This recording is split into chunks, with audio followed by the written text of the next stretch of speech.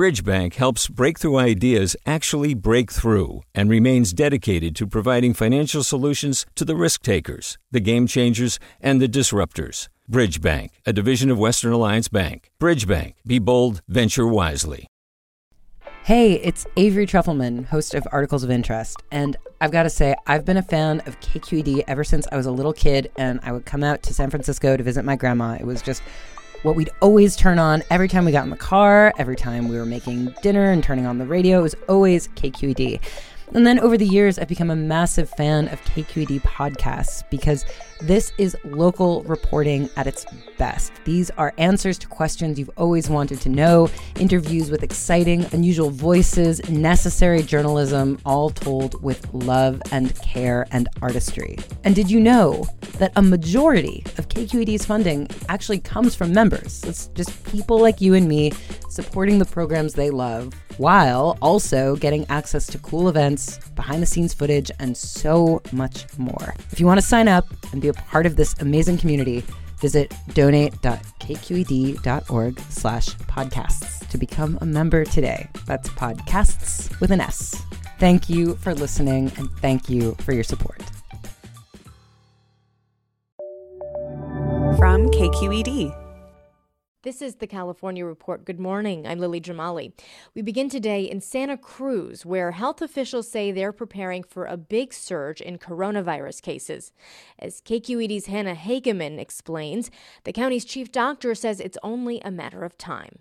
We're pretty much surrounded now, and the virus doesn't know county boundaries. That's Santa Cruz Health Officer Dr. Gail Newell, who says she's worried her county is headed in the wrong direction. After a few weeks lag, we will be joining our neighbors, I'm sure, in getting dialed back by the governor. Compared to the Bay Area and California at large, COVID-19 cases in Santa Cruz have been relatively low, but now we are experiencing a large surge in cases.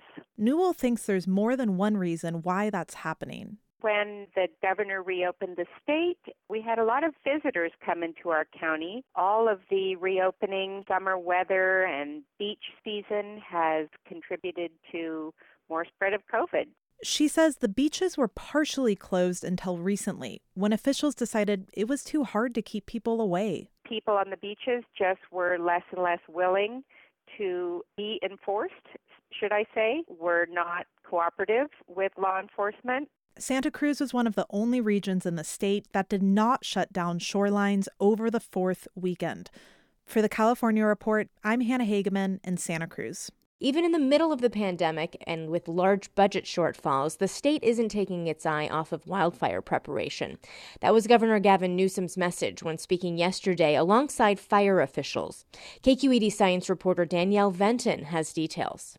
Governor Gavin Newsom stood in front of a new Firehawk helicopter at McClellan Air Force Base near Sacramento, reminding the public that the state faces a riskier than average fire year following a dry winter and a hot early summer. One thing we know is our approach to dealing with wildfires has to change and adapt with a climate that is changing very, very dramatically.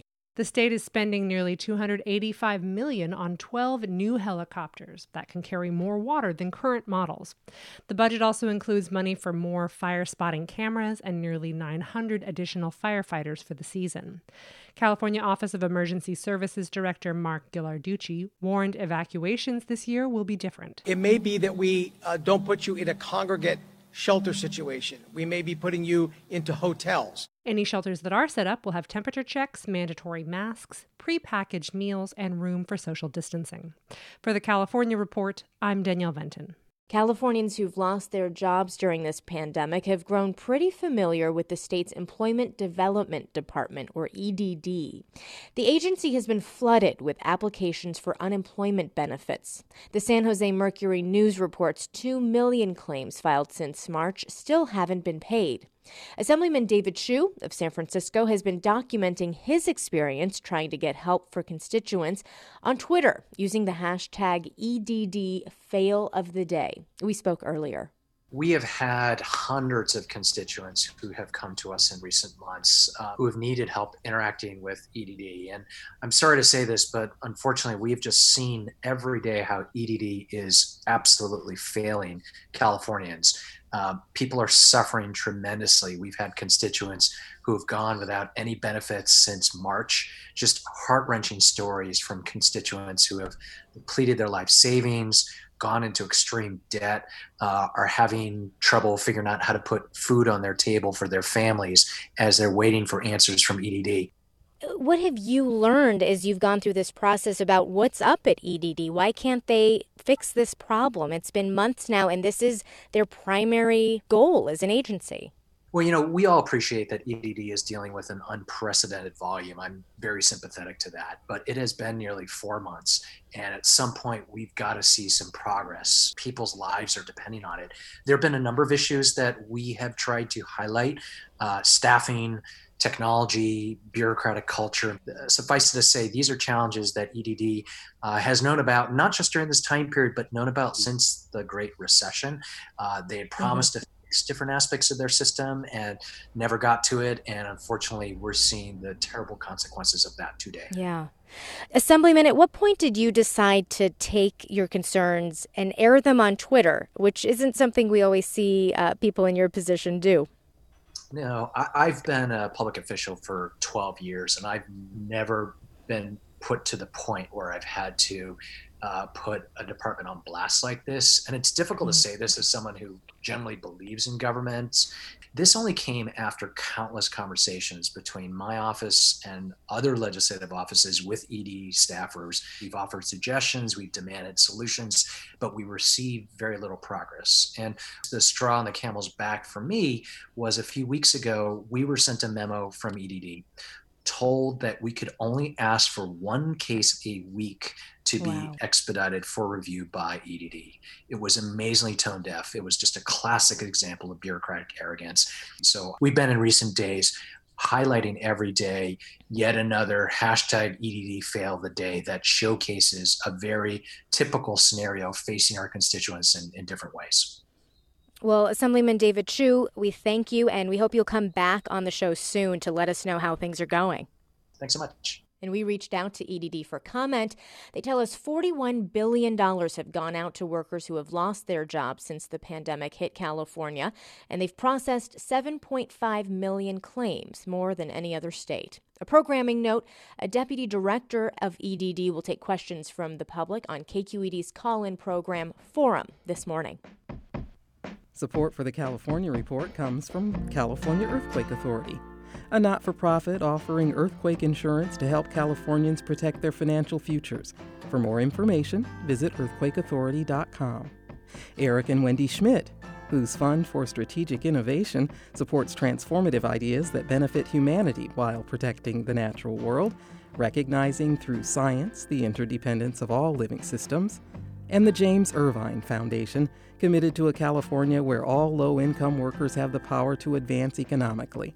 Learn more at irvine.org. And that is the California Report for this July 10th, a production of KQED Public Radio. Our engineers are Katie McMurran and Danny Bringer. Our producers are Mary Franklin Harvin, Alice Wolfley, and Holly J. McDeed. Welcome to Holly. It's her first week. Our intern is Nina Sparling, and our editor is Angela Corral. I'm Lily Jamali. Thank you for listening, and have a great weekend.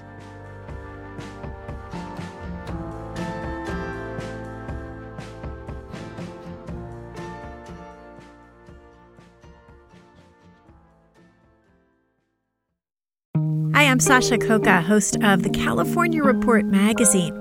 Every week, we bring you stories about what connects us in the giant, diverse Golden State. Because what happens in California changes the world. I love this place. We were once seen as like the place to be, California. The land of milk and honey. That's where you go to Sunshine State, but we just have challenges right now. KQED's California Report magazine. New episodes drop every Friday, wherever you get your podcasts. Hey there, this is Brittany Luce from NPR's It's Been a Minute. KQED's podcasts like The Bay, Bay Curious, Mind Shift, Right Nowish, and more all tell the stories of the Bay and beyond with reliable, human-centered journalism. They aim to inspire, make you think, entertain, and expand your understanding of the place you call home. Here's how you can support podcasting at KQED. Showing your support is easy, and you can join Brittany in supporting KQED Podcast too at donate.kqed.org/podcast. That's donate.kqed.org/podcast. Do you love learning about the San Francisco Bay Area? Its history, its people, its unique blend of cultures? Then you should check out the Bay Curious book. I'm Katrina Schwartz, editor and producer on the Bay Curious podcast, and I'm here to let you know that for the month of May, we've worked out a sweet deal for KQED podcast listeners. Right now, you can get the Bay Curious ebook for $1.99. That's right, $1.99. Just search for Bay Curious wherever you get your ebooks or find a link in our show notes. This offer does expire at the end of the month, though, so you'll want to act on it fast. Happy reading!